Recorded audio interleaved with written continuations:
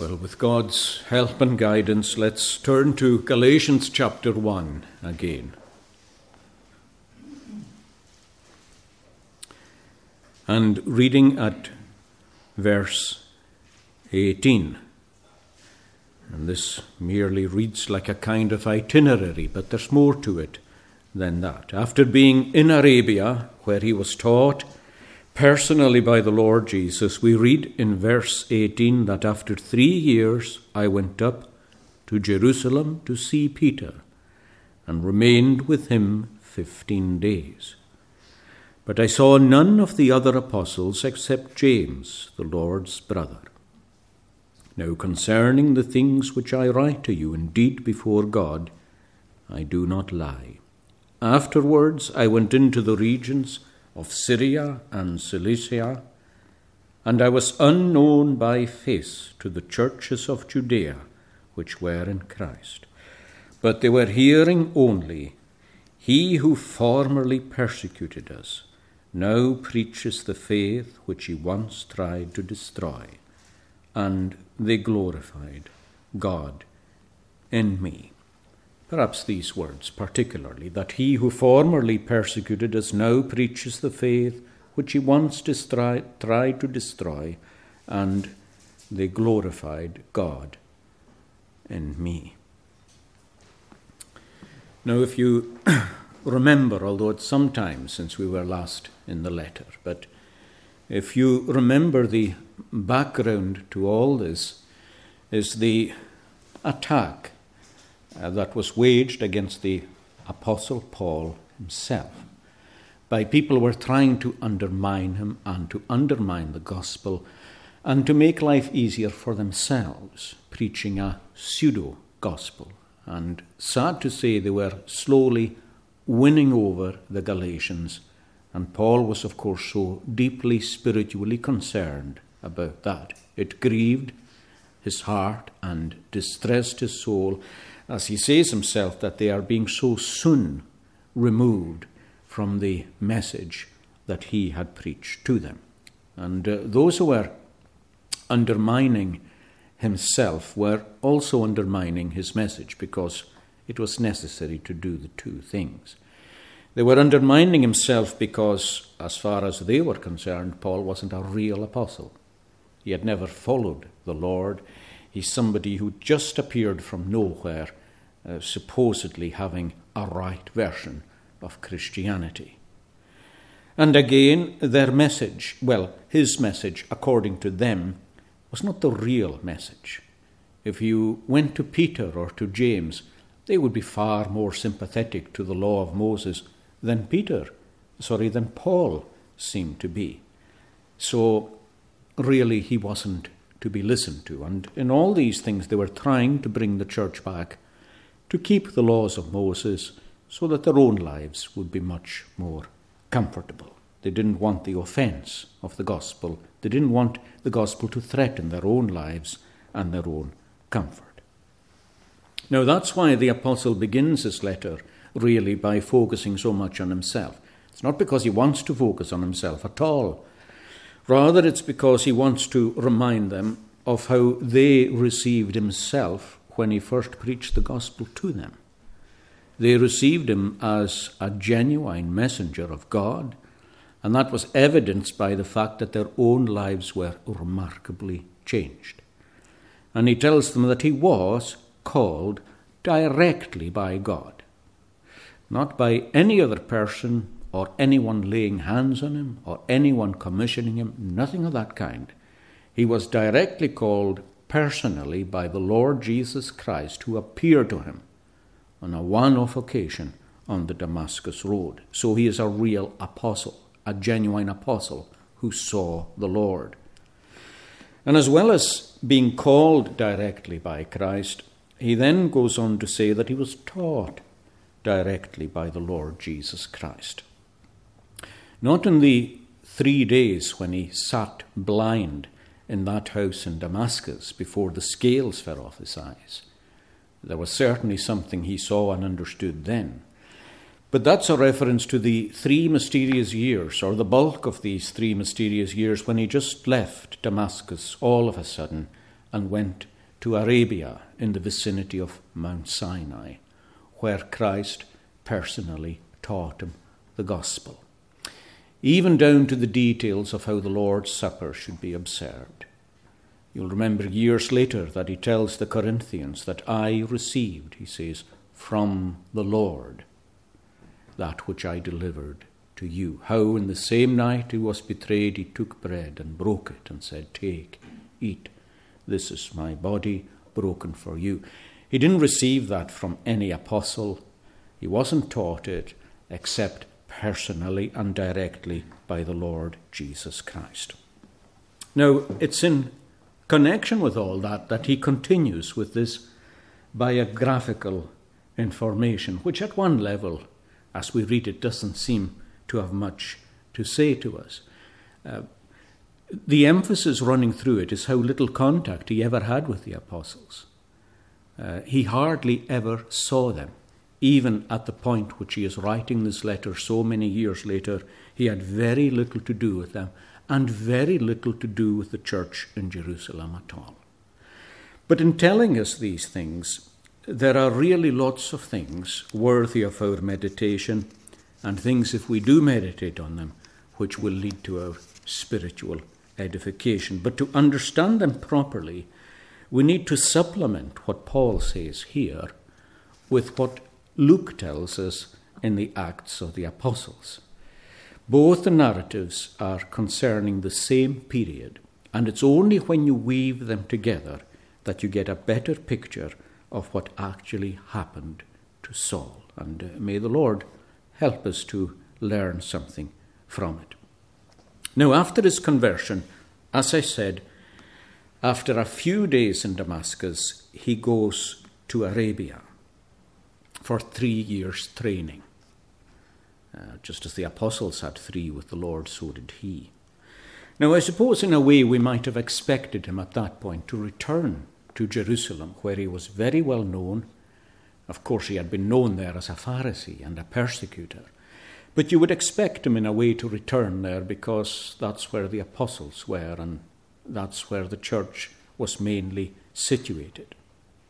But instead, he returns to Damascus and he begins to preach. And Luke tells us in the Acts of the Apostles that he increased more and more in strength as he preached. There seems to have been a difference between his first few attempts before he left for Arabia and when he preaches on his return. That shouldn't surprise us because the closer we are to Christ, the more strong we are anyway. The closer a preacher is to Christ, the stronger that preacher becomes, at least in his proclamation. And any true training or any discipleship in which a man or a woman is close to the Lord produces strength of conviction, strength of witness, strength of communication. Not only did he increase more and more in strength, but we're told also that he was increasingly bold. But Saul discovers in Damascus that his path was not going to be an easy one. Now, no Christians is, and no true preachers is. Interestingly, when he was converted and when Ananias was sent to him, when he was sitting there blind in a house in Damascus, Ananias told him that he would suffer much for Christ's sake. He was told that at the start. And in fact, on the Damascus road, when the Lord Jesus met him, one of the things Christ said to him was that I will deliver you from the hands of the Jews and you will go to the Gentiles. Now, by implication there's trouble. The person who needs deliverance is a person who is in trouble of some kind. So he was being told there right from the beginning that life would not be easy for him as a Christian and especially as an apostle, a minister of the gospel. And sure enough, in Damascus, the opposition begins to appear. And it took the form of a plot to kill him. And the Jews were helped in that by the ethnarch who was ruling over Damascus at the time. The ethnarch was just somebody appointed there by the king of Arabia, who had the government of Damascus, King Aretas IV.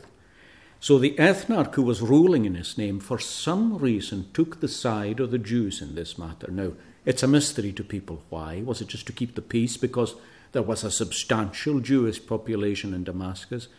Was it that Paul had been preaching somewhere in Arabia and it caused some disquiet? Nobody really knows. But for some reason, the ethnarch is on the Jewish side.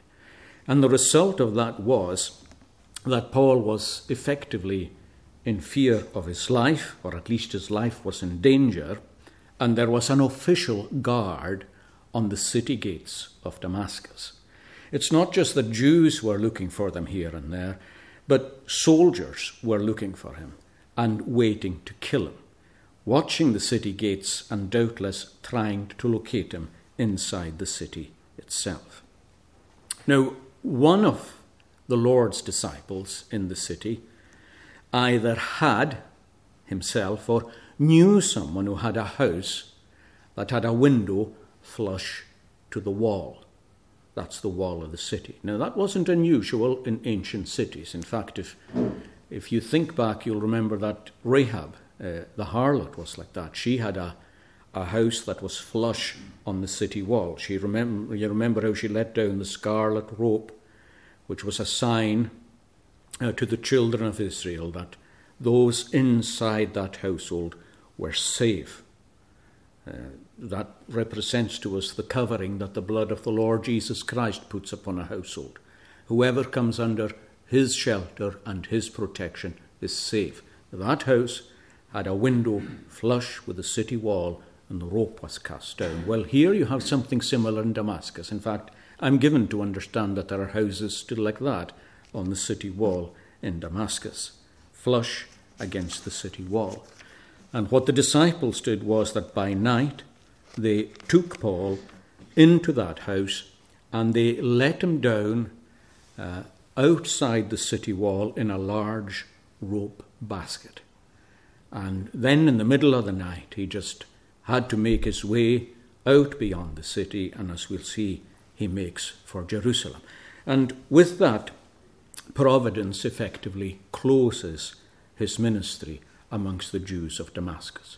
It didn't last too long. We don't really know how much fruit there was, but certainly it ends not in the way that he would expect it to end.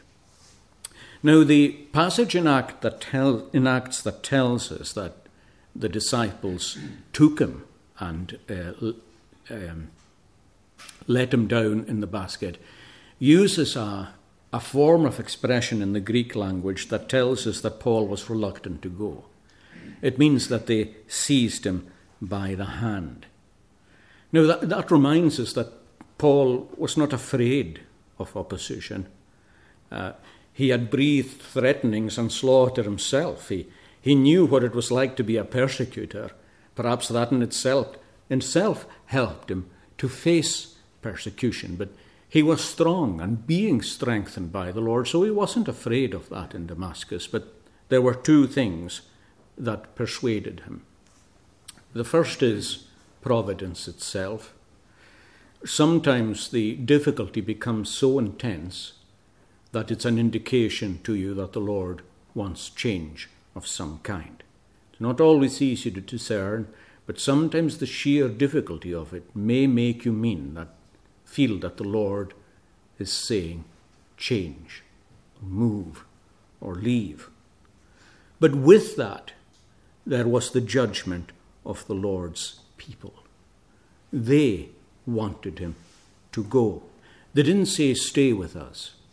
They didn't say, suffer with us. We're in danger with you. They said, you go. We judge it best for you to leave. And the judgment of the Lord's people on your situation is always an important voice. And when I say the judgment of the Lord's people, I mean the judgment of the Lord's living people, the judgment of his exercised people, the judgment of his praying people, the judgment of people who know and love the Lord and who evidence that in their walk with him. I'm not talking about the judgment of mere professing people, even if there are thousands of them. Some people have a very foolish view of that. They think that if a presbytery says something, it has to be right, or if an assembly says something, it has to be right, as though presbyteries are always right, and as though assemblies are always right. You can have a multitude of professing people counseling you to do something, and it may be the opposite of what you're supposed to do. When I say the judgment of the Lord's people, I mean the judgment of those kinds of people. And these people in Damascus were alive, and they were demonstrating their willingness by the way that they lived for Christ in the midst of difficult circumstances. And when they said, Paul, the Lord means you to leave, then Paul understood that he had to leave. I think for himself he would probably rather face and risk death, but that wasn't God's will for him. And he listened, and he left. Now make sure that you don't fall into an error on either side. Don't make the mistake of thinking that what every professing Christian tells you is right. Neither disregard it. Don't be so headstrong in what you feel is right yourself that you don't listen to the voices of discerning men and women of Christ who are telling you otherwise. So make sure that you don't fall into either of these two errors. I'll come back to that a little later on. Now he resolves that it's time for him, 3 years after his conversion, to go up to Jerusalem, and we're told that he went up to see Peter. Of all the apostles, he's the one that he seemed to want to meet particularly. And in the dead of night, he begins that journey down the well-known road from Damascus to Jerusalem. Now, it was 3 years since he had travelled that road. And everything's changed for him in that space of time. Some of you may know what it's like to leave a place as one person and to come back as another. Perhaps you left home unconverted, you return home converted. Something similar to this. He would have passed, for example, the spot at which the Lord met him 3 years before, on that very road. It's hard to believe in a way that he didn't fall down on his knees and give God thanks for having met him there. There's no doubt that people attach a lot of superstitious reverence to places and things of that kind. And while that's an error, it doesn't take away from the fact that we always feel attachment to places and times where the Lord met with us and spoke with us. How could you possibly revisit, for example, maybe even the room in which you were converted without being overcome by what the Lord had done for you and giving thanks for that? I remember reading the diary of my old minister in North Uist when he recalls visiting the college and the room where he had received so much instruction from a godly minister in the 1920s, and how he just had a special time of prayer giving God thanks for that instruction and teaching there. He would have passed that spot. And of course, Paul also enters the famous city of Jerusalem, which he had left 3 years before. He left it a rabid Pharisee. He left it as a zealot and a persecutor. And he left on a commission to destroy Christians in Damascus. And how different everything looks on his return. I mean, he can't look at anything on this city except completely differently. The temple that he loved and revered, what was it now? The Pharisees he adored and worshipped, what were they now? And the fact is that he is now going to seek fellowship from the very people that, quote, he was wreaking havoc on Jerusalem. He's not going to seek their fellowship. He was going to seek the fellowship of people whose relatives he quite possibly put to death just 3 years before. Now, we read things like, I went up to Jerusalem to meet Christians, and we don't understand all that's involved in that. All that's involved in it from his side. Going to meet people that he had wounded and that he had hurt and made life very difficult for. Now, if that wasn't easy for him, neither was it easy for them. Wasn't easy at all. We read in Acts 9 that when he tried to join the disciples, that they were afraid and did not believe that he was a disciple. he tried to join the disciples. The Greek word there means that he wished to be recognized by them and to have close fellowship with them. It's a word that indicates to be glued, to be stuck together. That's what he wanted. I mean, how different this was from how he felt leaving. He now wanted to cleave to these people, to be close to them. That's what grace does in the heart of a Christian. You want to cleave to others who love Christ as you love the Lord Jesus Christ. But that was far from straightforward. The fact is that they weren't willing to receive him. And again, when it says that he tried to join the disciples, again, the way that is written in the Greek language says that he persistently tried to join. It wasn't just one attempt. In fact, we would translate it by saying that he kept trying to join the Lord's disciples, but they were not willing. Now, there's 3 reasons that they weren't willing to do so. One is unsaid and it's formal. The other is spoken and spiritual. The one that's formal is that, to put it simply, Paul did not have what we would call a letter of commendation. Now, a letter of commendation was what churches used right from the beginning. It's a synagogue practice too, to authenticate people to each other. So that if a church sends somebody anywhere to another body of Christians, they would authenticate them, receive such a person. You find frequent references to that in the New Testament. When Paul is writing to the Corinthians, he asks them, with a measure of irony, he said, "Do I really need a letter of commendation to you? When you yourselves, your very existence as converted people, is a letter of commendation, written by the Spirit of God in your hearts. But do I need a letter of commendation to you, or do I need one from you? Are you really going to authenticate me?" He's referring to this kind of thing.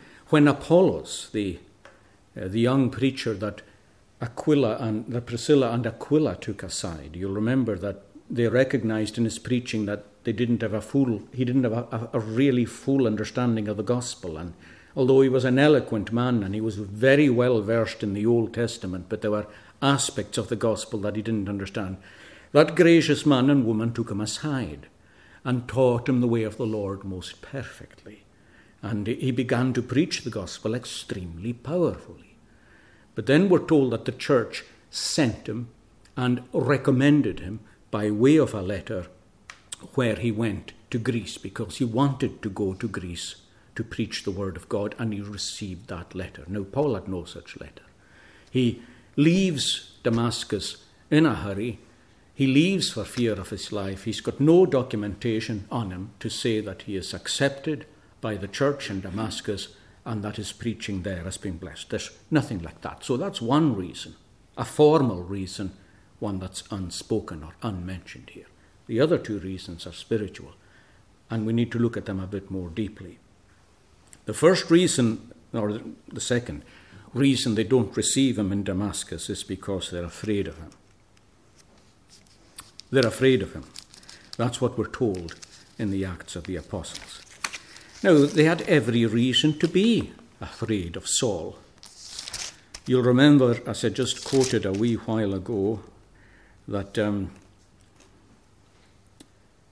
Saul, we're told, made havoc of the church. We read earlier that he tried to waste it. I mean, make no mistake, he wanted to kill off the church, to finish it. He made havoc of the church, entering every house. Now think about this. He's going house to house, dragging off men and women and committing them to prison. Shortly afterwards, we're told that Saul was breathing threatenings and murder against the Lord's disciples, went to the high priest, asked for letters that he could take to the Damascus synagogues, so that if he could find any Christians, he could bring them chained back to Jerusalem. Every reason to be afraid of Saul. And as well as being afraid of him, they didn't believe that he was a Christian at all. Now, certainly they would have heard 3 years before that this man who went on a mission to capture Christians and bring them back bound had actually amazingly been converted. They would have heard that. Everybody would have heard that. But they had never met him, and what's more, immediately afterwards, Saul had disappeared. Wasn't seen in Damascus, wasn't seen anywhere. So again, he was out of sight, and he was out of their minds. And neither had they had time in Jerusalem to hear the news that he had suddenly come back out of nowhere after 3 years, and that he was powerfully preaching the gospel in Damascus. They hadn't heard any of that. So they are extremely wary. Now, let me say 2 things about that. First, they were wise to be wary, but second, they were wrong to reject him. First, they were wise to be wary. Now, some people think it isn't wise to be wary. They think it's unkind or unchristian to be wary. But that's a bit foolish, really.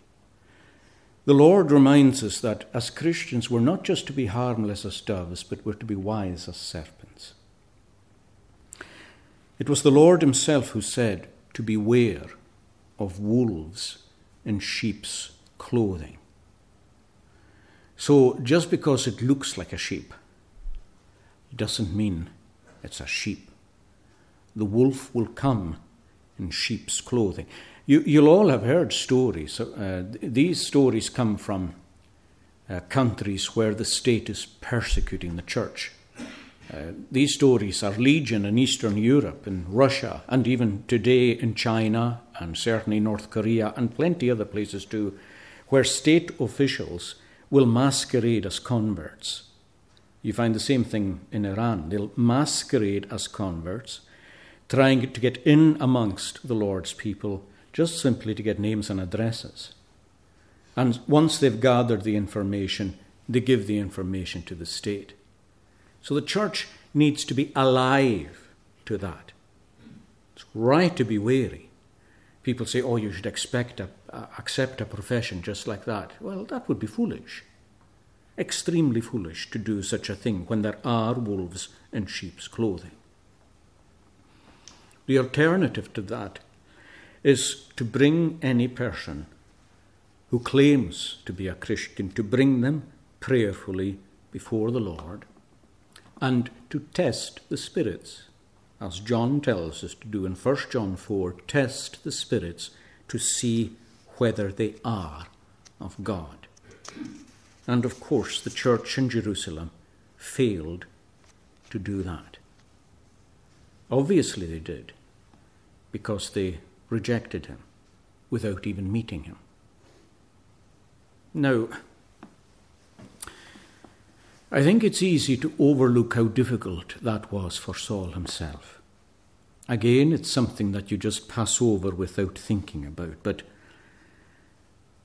it's the second serious rejection that he's had in just a very brief time after beginning the work that the Lord had given him to do. He had been rejected in Damascus. It seemed like a failure, and here he's rejected in Jerusalem. And I want you to understand that this rejection is far harder than the one in Damascus, because it's a rejection by the church. You sometimes find yourself, or you may find yourself, in a situation where you're rejected by the church and by the world, as a Christian, as a believer. I mean, Saul was dependent on the fellowship of these people because he was ostracized by everybody he knew before. You can see that. His old life is finished, gone. Nobody wants to know him in his old life. He now needs the fellowship of these people in his new life, and they don't want to know him either. And it can be a sore thing when providence so works that you find yourself in a situation that for whatever reason the Lord's people don't seem to want to know you. Whatever their reason doesn't really matter to you right now, because they just don't want to know you, don't want to meet you, and they don't want to accept you. Now that is a lonely time. It's a very trying time. It's a very difficult time. And I've no doubt, I think, in our experience as Christians, it's at times like that this is putting us down a different avenue really, but it's at times like that the Lord, I think, is calling you into a wilderness of some kind. And it is a wilderness. You're in a no man's land, not welcome in the church or not welcome in the world, even though you're a Christian. But it's a kind of wilderness in which the Lord takes you aside to speak to your soul, to have some kind of close dealing with your soul. And don't be too disillusioned when that happens. God has his purpose in that, and he will bring the matter round. But he will use that time to teach you certain things that can only be taught in the wilderness. So just keep that in your head, perhaps even for future use. But it's interesting that that's where Barnabas comes in. Now the Lord has his people and he uses them in different ways all the time. Barnabas was a Levite, but he was from Cyprus. He was a Jew, and he was a cousin of a young man called John Mark, whom we know as Mark, the author of the second gospel. So Barnabas is a cousin of Mark. Mark is very close to the apostle Peter, so much so that Peter calls Mark his son in the gospel. Now that is an expression that Paul uses later of Timothy. Timothy had become so close to the apostle, and the apostle was so close to him that he referred to him as my son in the faith. And that's how Peter was with John Mark, who was a cousin of Barnabas. Now Barnabas arranged a meeting between himself, Barnabas, Paul, and Peter, and James, the Lord's brother. That's the James who wrote the letter at the end of the New Testament. He was actually a half-brother of the Lord. He was a son of Mary, but of course a son of Joseph too, which our Lord Jesus was not. He was an unconverted man until the resurrection. And he became a believer after the resurrection, and he was already rising in prominence in the church in Jerusalem. So James, Peter met with Paul and with Barnabas. And Barnabas there takes the opportunity to tell Peter and James about how Paul was converted, how Saul was converted. I keep calling him Paul at this point, Saul. But how he was converted and how he was powerfully called to preach the gospel, and how he was preaching the gospel to great effect in Damascus.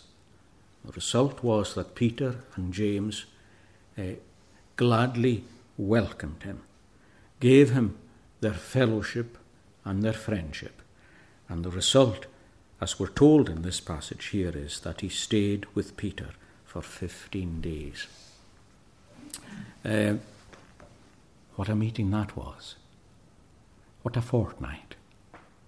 You know, there are many fellowships that are so good that you don't want to say anything at them yourself. Sometimes they're so lively, and what people have to say is so good that you're just nourished by being there. You don't need to contribute much. Well, this is one of those. You would have gladly sat in that room and said nothing for 14 days while these two spoke of all that they had to speak about. Now, it may well be true that the Lord had given the gospel message directly to Paul, but there were so many things that Peter could personally tell him about how the Lord dealt with themselves. That's what fellowship really is at the end of the day. Fellowship is not discussing theology. It's discussing theology personally and experientially. That's what fellowship is. Fellowship is about what the Lord has done for yourself. And if I have fellowship with you, the Greek word koinonia means that I give of myself to you, you give of yourself to me. That is fellowship. What a fellowship there was there.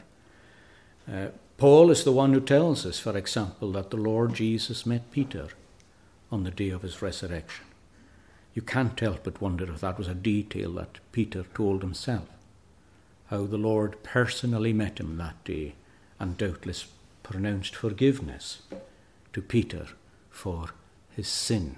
After all, his soul was grievously distressed because he had denied the Lord, but the Lord gave him forgiveness. Peter had so much to say after a 3-year walk with the Lord, and Paul had so much to say about how he was stopped on the Damascus road, how his life was turned upside down, how he was blind, how the scales fell from his eyes, how he went to Arabia, what he was taught. 15 days fellowship in the Lord. And the result is that Paul begins to preach in Jerusalem. Not for long, but he preaches to the Hellenists. Now that is an interesting thing. The Hellenists had their own synagogues. They were Greek-speaking Jews. And Jews, but more of a Greek culture and background, speaking the Greek language. Now that's the way Paul was himself. You remember he was from Turkey, really. Although he was a Jew, he was from Tarsus, which is now in Turkey. It's the 4th largest city in Turkey. That's where he was from. So he went to them. He went to these local synagogues of Greek-speaking Jews and he began to preach to them. These are the very synagogues where Stephen had been preaching. He chose to, and we believe God led him to preach to these Hellenists, and he disputed with the Hellenists. Now, I'm quite sure that Saul was present on these occasions. Just as he was present at Stephen's trial and his execution, he was present on those occasions. We don't know if Saul actually disputed with Stephen personally, but he certainly would have been in the hearing, and he certainly would have been angry about it. And as he tells us, when the Sanhedrin voted to put Stephen to death and when they stoned him, he gave his assent to that. Saul was saying, yes, by all means put this man to death. And in the providence of God, the people who were stoning him lay their clothes at the feet of this young man called Saul. 3 years later, he's in the same synagogues, preaching the same message as Stephen was preaching. They were hearing him preach the faith that just 3 years ago he was trying to destroy. Now, if Paul thought they were all going to be converted, he was far wrong. Very often we think when we preach or when we witness that people are going to be converted. It doesn't always work like that. In fact, there was a second plot on his life. The Jews in Jerusalem began to plot for his life. Second time, in just the matter, really, of weeks. Now, again, I'm quite sure his instinct was to stay and fight it out. After all, he loved his countrymen. And wherever he went to the synagogue first, to the Jew first, to preach the gospel to them first. His heart ached for them. He had grief and continual sorrow in his heart for his fellow Jewish people. But again, 2 things changed his mind. And the first was the brethren. We're told in the Acts that they took him to Caesarea and they set him on a boat there to go to Tarsus, back to his homeland. And again, on that occasion, the Greek language carries the idea of persuasion. They took him. It's as though he didn't want to go. But they were persuaded that he should go. They were similar to the Christians in Damascus. We don't want to imperil this man's life. That the Lord has a work and a calling before him. So we'll take him out of the heat and we'll put him away. But what helped Paul was that the Lord spoke to him directly. He tells us that he was in the temple praying. Now the disciples, at this point you see the temple is kind of redundant, really. You can understand that the sacrifices are redundant. The one great sacrifice has been offered and accepted. The veil of the temple had been torn in two. Everything that's going on there is redundant. But the outer courts are still courts of prayer, and the disciples use them.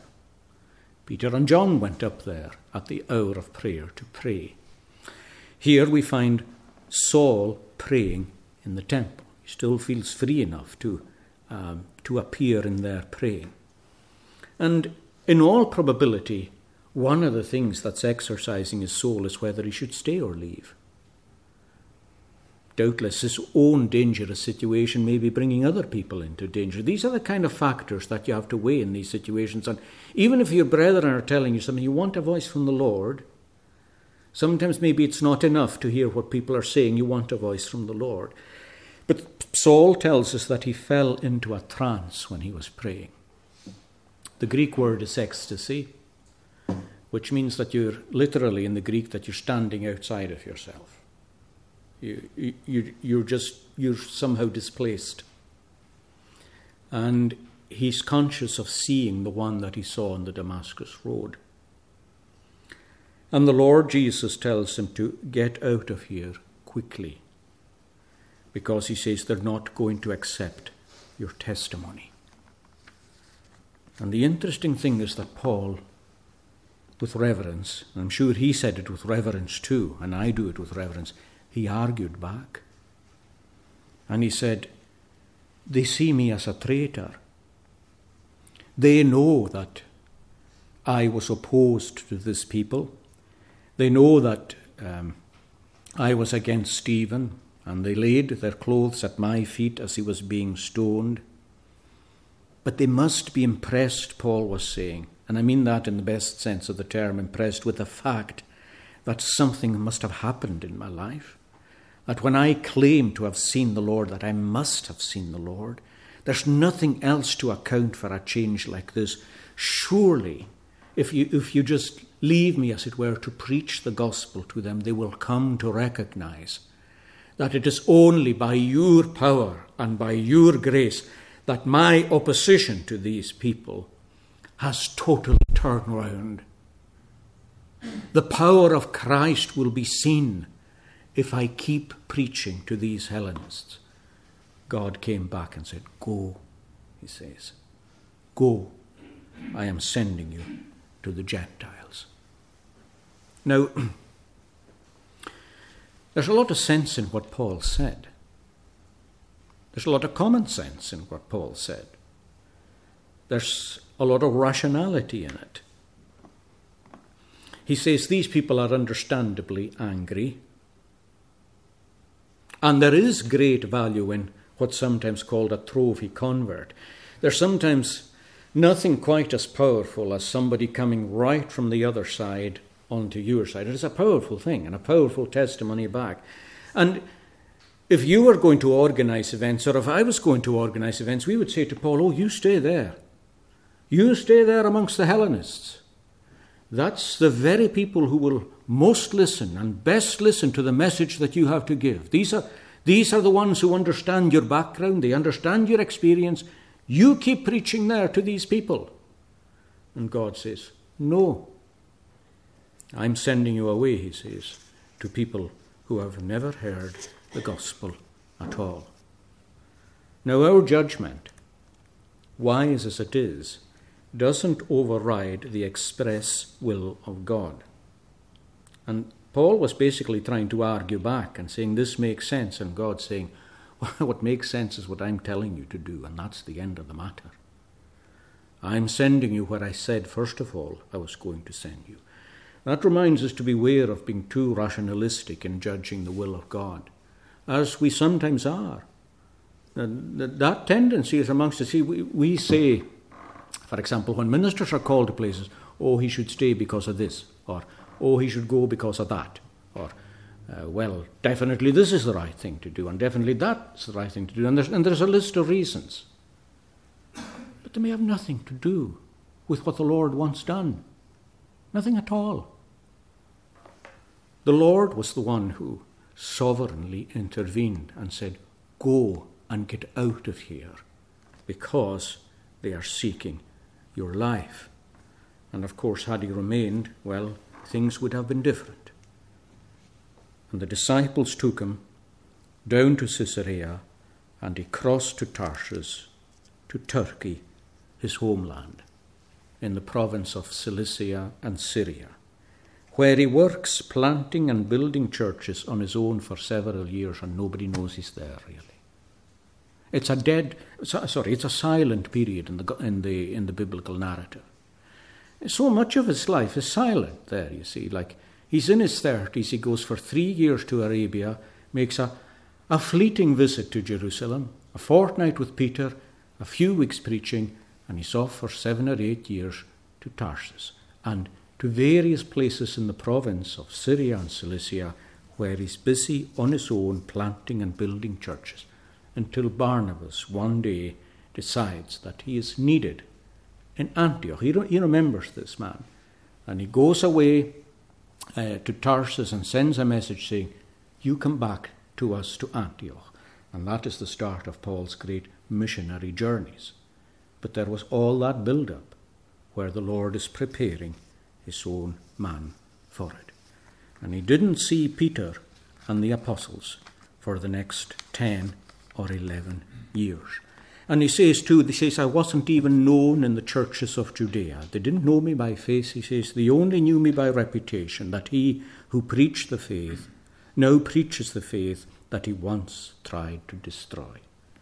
This is the church giving thanks to God that was so, because he immediately follows at the end, the last verse here in Galatians 1, that they glorified God in me. That's a wonderful expression. They didn't glorify Paul. So I had to say that's how many people in the church would be today. They would glorify Paul. They would make a lot of Paul. They didn't even glorify God's work by the hand of Paul. That's not what they were doing either, although they could do that. Paul uses an unusual expression that they glorified God in me. In other words, they glorify God for what God accomplished in me. Not by me or through me, but actually in me. They rejoiced that God had powerfully turned a persecutor into a preacher of the Lord Jesus Christ. That's well worth giving God thanks for. I spoke today about the great power of God in creating the universe and in everything that he has ever done. But what is that? What is that comparable to taking a wicked heart and turning it around to know and to love himself? There is nothing comparable with that. That is the great power of God exercised in the spiritual realm, doing what is impossible, justifying a sinner and converting a sinner into a holy person. That would be the thing that would give ourselves the greatest spiritual thrill tonight. It wouldn't be to see even a sign in the heavens. That would be nothing compared to one of yourselves turning from darkness to light. I mean, if you ask me to question, which would I rather see, a spectacular sign in the heavens or one of you converted? Every day it's one of you converted. There can be signs in the heavens forever. It doesn't change anything. That's what Paul discovered with the Hellenists. If he thought that his mere presence would change these people, no, God says, they will not receive your witness. But when he is present to bless the gospel in power, a life is changed. And that's what these Christians rejoiced in. All through Judea, we've never seen this man, but wonder of wonders, he is preaching the gospel that he once tried to destroy, and they glorified God in me, God at work in me, as the regenerating, creating God. Let's leave that there, and we'll return to it another time. Let us pray.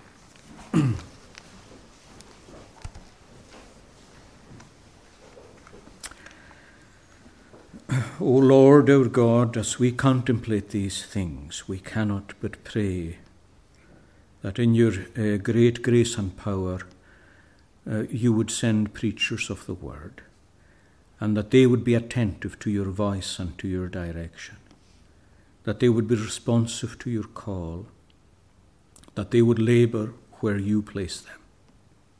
And grant us as a church an appreciation of these things, and to value the word of God, knowing that what we don't value we lose. Oh, we ask that you would work in your great mercy and power There are people perhaps amongst us, but many around us tonight, even in this town, who are as opposed to your gospel as Saul of Tarsus was. Will you not come into their lives as powerfully as you came into his? Will you not turn them from mockers and maybe persecutors into those who are witness bearers and preachers on the side of the Lord Jesus Christ? You are able so to do, and we plead with you to do so. In the precious name of Christ, our Lord and Saviour. Amen.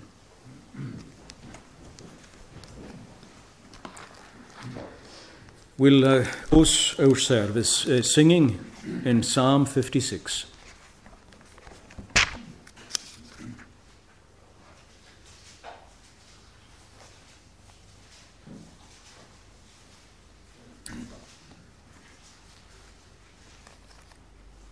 At verse 3, Psalm 56 at verse 3, when I'm afraid, I'll trust in thee.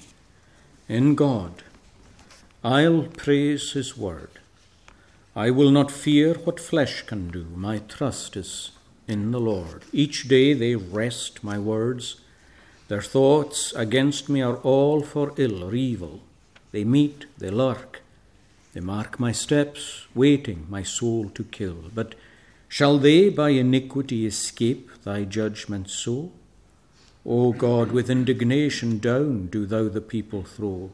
My wanderings all, what they have been, thou knowest. Their number took. Into thy bottle put my tears. Are they not in thy book? 3-8 we stand to sing. I love thee, I trust in thee, in God I praise his word. I will not fear what flesh can do. My trust is in the